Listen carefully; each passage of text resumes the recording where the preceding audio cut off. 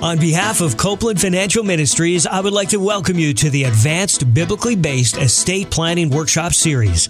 The presenter, Tom Copeland, is a servant of the Lord Jesus Christ who has been called to teach God's Word on finances since 1982. Tom is a chartered professional accountant and the founder and president of Copeland Financial Ministries. Tom's financial moments are aired on numerous radio and TV stations. For more information, check out copelandfinancialministries.org or follow us on Facebook, Instagram, or Twitter under Bible Finance. Now, here's Tom teaching what the Bible says on estate planning. I'd like to welcome you to the Advanced Biblically Based Estate Planning Workshop Series. This is Session 4, Financial Planning and Saving for Retirement. Financial planning and saving for retirement, it's actually tied to estate planning. Some people may ask why. Reason, if you don't do any financial planning and if you don't save for retirement, then you won't have anything to distribute in accordance with your estate, so there won't be any need to do any estate planning. And it's actually very biblical to plan and save for future needs, as you'll find out as we go through this workshop series, and it's biblical to leave an inheritance. Proverbs 13:22 says, "A good man leaves an inheritance to his children and his children's children." Now, in order to save for retirement, you need to do some biblically based financial planning. There's really no option. You have to do some financial planning. So the question, some people may raise the question, what is financial planning biblical? Does God want us as Christians to do financial planning, including saving for retirement? Or should we just live paycheck to paycheck and trust God to meet our needs? I've heard some Christians quote the scripture, Proverbs 3, 5, and 6, which says, open quote, "Trust in the Lord with all your heart, lean not on your own understanding, in all your ways acknowledge Him, and He will direct your path." End of quote. They've quoted that and say, well, I don't need to save for retirement. I'm just going to trust the Lord, and He's going to look after me. So is their position right? Does financial planning and saving for future needs demonstrate a lack of faith, or is there any, could one argue that there's no need to do it? All we need to do is trust the Lord? The answer, I think, is clear from Scripture. The answer is no. God wants us to do financial planning and eventually do estate planning. He wants us to save for retirement. Why do I say that? Because there's so many scriptures in the Bible, about 40 of them, that admonish us to plan ahead. And part of that planning, from a financial perspective, would be financial planning and saving for retirement, and then eventually at a later date doing some estate planning. So let's consider some of the scriptures. Let's look at the parable of the tower first in Luke 14:28-30. Jesus said, suppose one of you wants to build a tower. Now, you may not want to build a tower, but maybe you want to build or save for future healthcare costs or future retirement needs or whatever. Jesus says, so suppose one of you wants to do something. Will he not first sit down and estimate the cost to see if he has enough money to complete it? For if he lays the foundation and is not able to finish it, everyone who sees it will ridicule him, saying, this fellow began to build and was not able to finish. In other words, Christ is saying if we don't plan ahead, we're foolish. We need to plan ahead. God wants us to plan ahead. And part of planning overall in life is financial planning for retirement.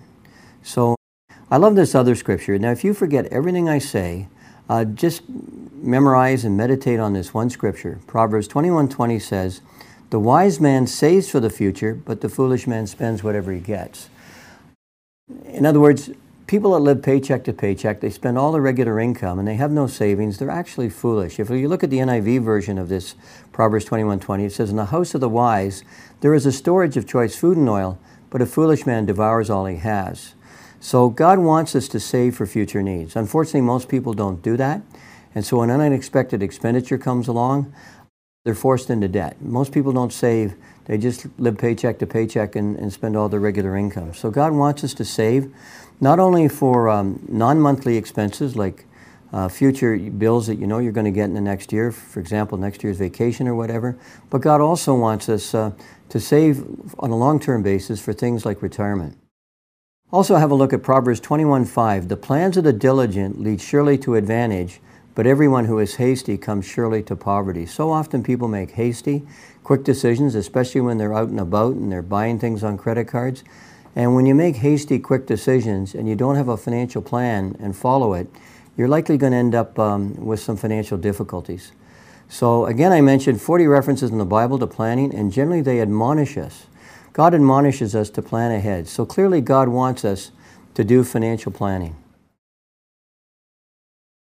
I would categorize financial planning in three categories: short-term financial planning, medium-term financial planning, and long-term financial planning. Under short-term financial planning, what I'm thinking of there is planning and saving for non-monthly expenses such as annual insurance premiums, auto expenses, house repairs, vacation, etc. Let's suppose you've got an annual insurance premium that's $1,200 and it's going to come due next year.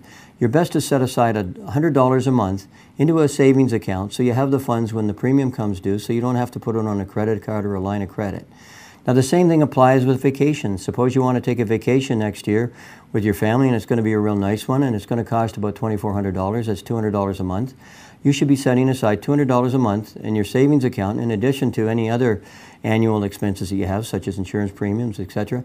Set it aside, that $200 a month, so you have the funds when that expense comes due. So you don't have to put it on a credit card and then end up paying loan shark interest rates on that credit card. If you want some help with saving for the non-monthly expenses, go to our website, copelandfinancialministries.org, and download the Copeland Budgeting System, and form number 3 of the Copeland Budgeting System will help you do that. Now, if you have another system, that's fine. The key is that you do this kind of short-term financial planning.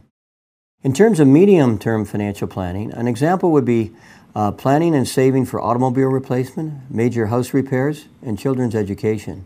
Let me give you a couple of examples here. Automobile replacement. Very, very few people in this country save for their next automobile. So as a result, about 90 to 95% of the people borrow money each time they go to buy a car. And most people have a car loan all of their lives.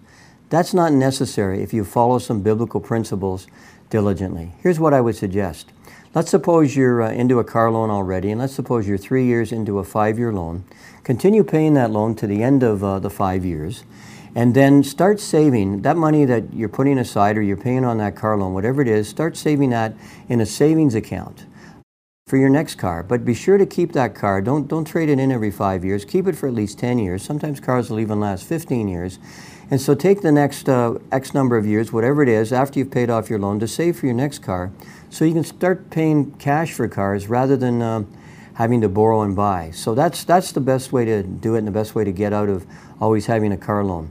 And one of the nice things about saving for your cars rather than borrowing and buying is the fact that let's say you're always borrowing and buying. If you miss 1 or 2 loan payments, they're going to repossess your car fairly quickly. If you're saving for your next car and you miss setting aside the funds for 1 or 2 or 3 months, it's not a big deal. Nobody's going to come and take your car from you. You just try to catch it up later, or you buy your next car 3 or 4 months later. That's all. Other things, children's education. I typically recommend that parents save for their children's education. Start saving for it shortly after the child is born. I would suggest about $100 a month into a registered education savings plan. Now that applies if you're resident in Canada. But even if you're not resident in Canada, it's just a concept of starting to save for your kids' post-secondary education shortly after they're born. And once they start to get an allowance or some income, get them to save some money as well. For example, one thing I teach parents to teach their kids, teach your kids to give. The tithe, 10% is the guideline. Teach them to save.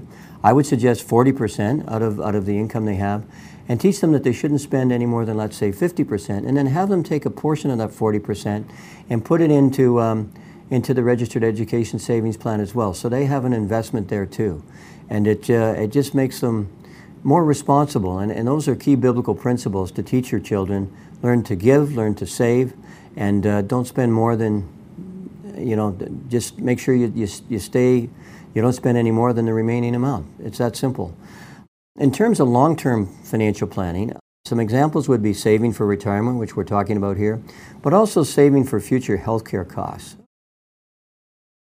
All of us are going to get older. Some of us will die suddenly, but most people don't. Most people typically live for quite a number of years, and people are living longer and longer now. And most of the time, elderly people have health care issues when they're in retirement, when they're older, whether they've retired or not. It can be nursing home costs, retirement home costs, additional medical expenses, or whatever, other kinds of bills, healthcare bills, related costs that could arise. So we need to save for those things. We also need to save for So what does the Bible say about retiring or retirement? What do you think about that? What does the Bible say?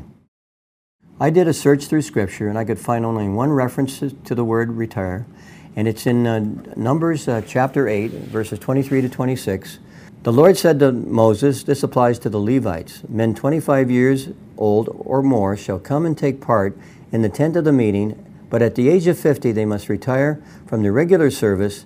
They may assist their brothers in performing their duties at the tent of the meeting, but they themselves must not do the work. So it's interesting, although the Levites were required to retire from the heavy workload at age 50, they were to assist their brothers. I think part of this assisting would be training to them, advising them, counseling them, acting, and in a sense they sort of became like overseers or managers. So they didn't retire in a worldly sense where they just spent all their time in leisure and taking holidays and that kind of stuff. They retired from the heavy workload, and then they delegated the work to the younger Levites, and they trained them and they assisted them in the performance of their duties. So, although a Christian may retire from their regular full-time job as they get older, I believe God wants us to continue to do ministry work of some kind. Remember, God used Moses and Joshua greatly from ages 80 to 120. So if God can use Moses and Joshua between ages 80 to 120, He can use us as well. Nowhere in Scripture does God tell us to retire and then sit on the sidelines. Rather, God has created us for a purpose. In Ephesians 2:10 it says, "For we are God's workmanship, created in Christ Jesus to do good works, which God prepared in advance for us to do." So, and we know from Scripture there's lots to do. We even know from real life there's lots to do. I think of where Jesus said in Luke chapter 10, verse 2, "The harvest is plentiful, but the workers are few. Ask the Lord of the harvest, therefore, to send out workers into His harvest field." God wants us to save for retirement, but when you get to retirement, I don't believe God wants us to sit on the sidelines and do nothing. I think there's a lot of talent in the Christian community that is sort of sitting on the sidelines and not doing much. So we need to be available to the Lord and be willing and want to do ministry, things of eternal value. It could be just doing more work in your local church. God could send you on a missions trip, whatever God's called you to do. Pray about it, and I'm sure the Lord will direct you. So now the question is saving for retirement for everyone? Because I've seen many, many people in the last, since 1977, tell me that I'm not going to save for retirement because I'm never going to retire. I'm always going to work for the rest of my life. Well, that's idealistic, because the reality is, although some people may, work for the rest of their life and then die suddenly, most people don't. For most people, as they get older, their health starts to deteriorate and they have to slow down. They can't work as much, or maybe many times they can't even work. So you cannot assume, you cannot presume on the future, as James talked about in James chapter 4. And so we need to save for retirement and save for future healthcare costs, because the probabilities are very high that you are going to have some additional healthcare costs as you get older. So you want to do that. So. And who knows, it may be you that has the healthcare issues, it may be your spouse. I think of a case with a businessman. He had a very successful business. He and his wife tended to spend all their income. I tried to convince them otherwise, but they didn't. They continued to do so. He said he wasn't going to ever retire, he was going to keep working, and he worked up until about his early 70s, and he died suddenly of a heart attack. He left his wife destitute. His wife's financial needs became a burden for his kids, and that's not biblical. God wants us to save for retirement and save for future healthcare costs, and also He wants us to have some savings for when we die. Because remember, it's a good man that leaves an inheritance to his children and his children's children. So it's just prudent to do that. How do you do this? I think one of the keys is developing a budget or a cash flow plan to make sure that you're spending less than you earn and you have a surplus to pay down debt and save for future needs. If you don't have that monthly surplus, if you're not managing your monthly cash flow well, then you'll probably never be able to save for retirement. And you'll probably end up with a lot of debt as well. Okay, here's some recommended steps. Number one, know your financial facts. Proverbs 27:23 says, "Be sure you know the condition of your flocks, give careful attention to your herds." In other words, list out your assets and liabilities and start tracking where your money goes. So often we sit down with couples, he makes X, she makes Y. It's enough money, but they don't know where their money's going. And so you need to know your financial facts so you can make wise financial decisions, and frankly, it's biblical. Now, to help you track your expenses, if you go to CopelandFinancialMinistries.org, you can download the Copeland budgeting system, which is Excel-based. Form number 6 will help you track your expenses.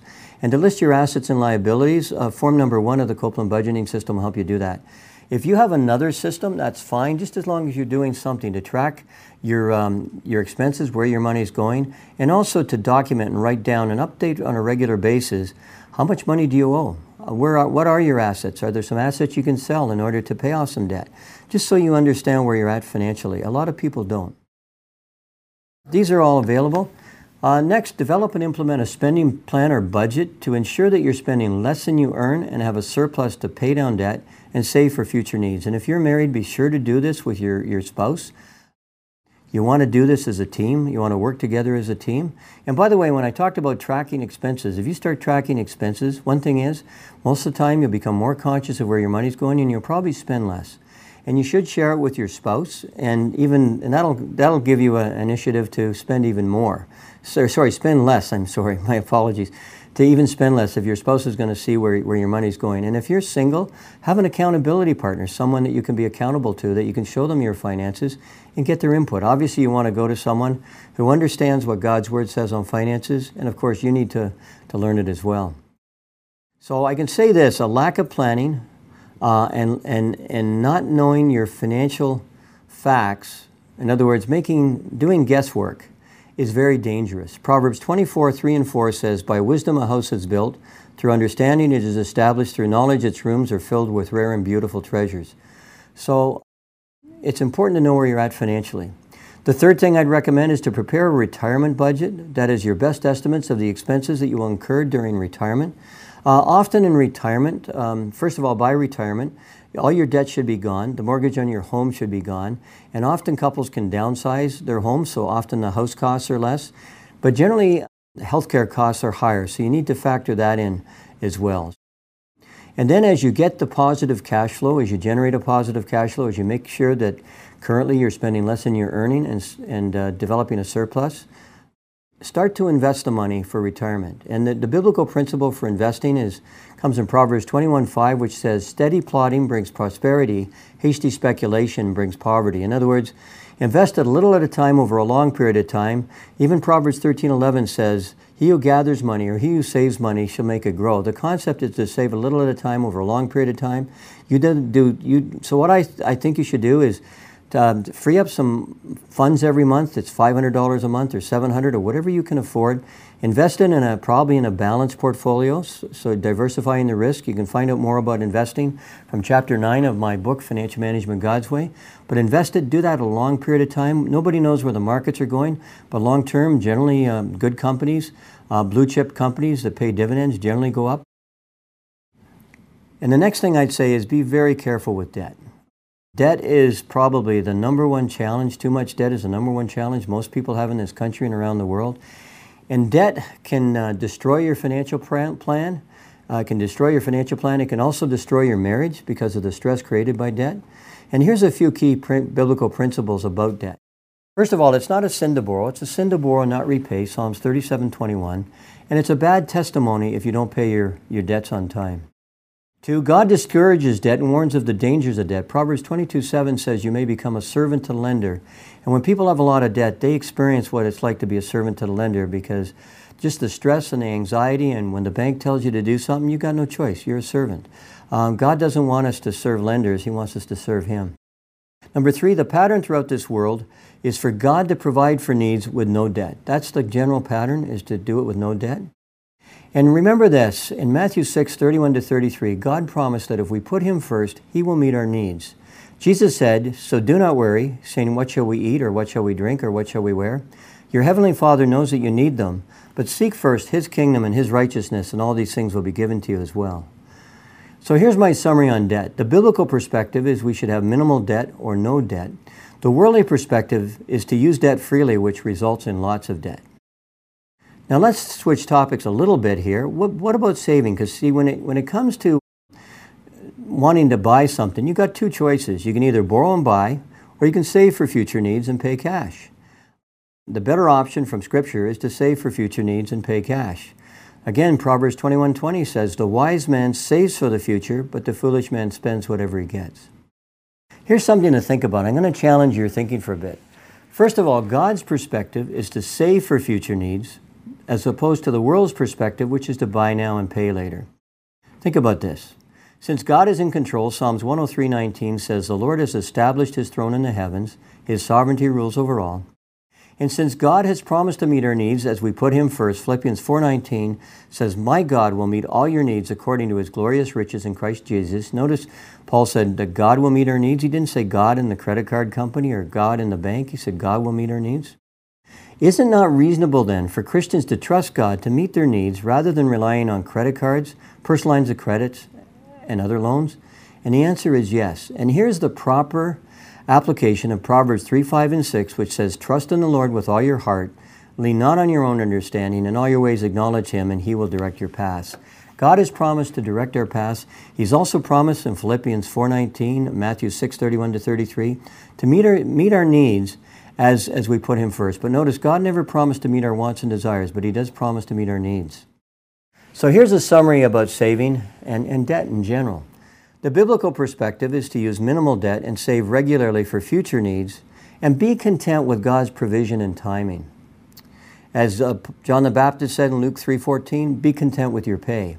The worldly perspective is to use debt freely, buy now and pay later, and just the financial deception from the world is smart people use other people's money. The biblical truth is smart people don't use other people's money. Rather, smart people use as little debt as possible and pay it off as quickly as possible. Now here's our case study for this session. As usual, the names have been selected at random. But this is a case study that's very common. Harold and Edith are married, and they're both 45 years of age. Unfortunately, over the last 20 years of their marriage, they've only saved $20,000 in their RSPs. They have a large mortgage, 2 car loans, and a balance of $20,000 on their credit cards and personal line of credit of $50,000. Harold works full-time and Edith works part-time, and overall they have an above-average family income.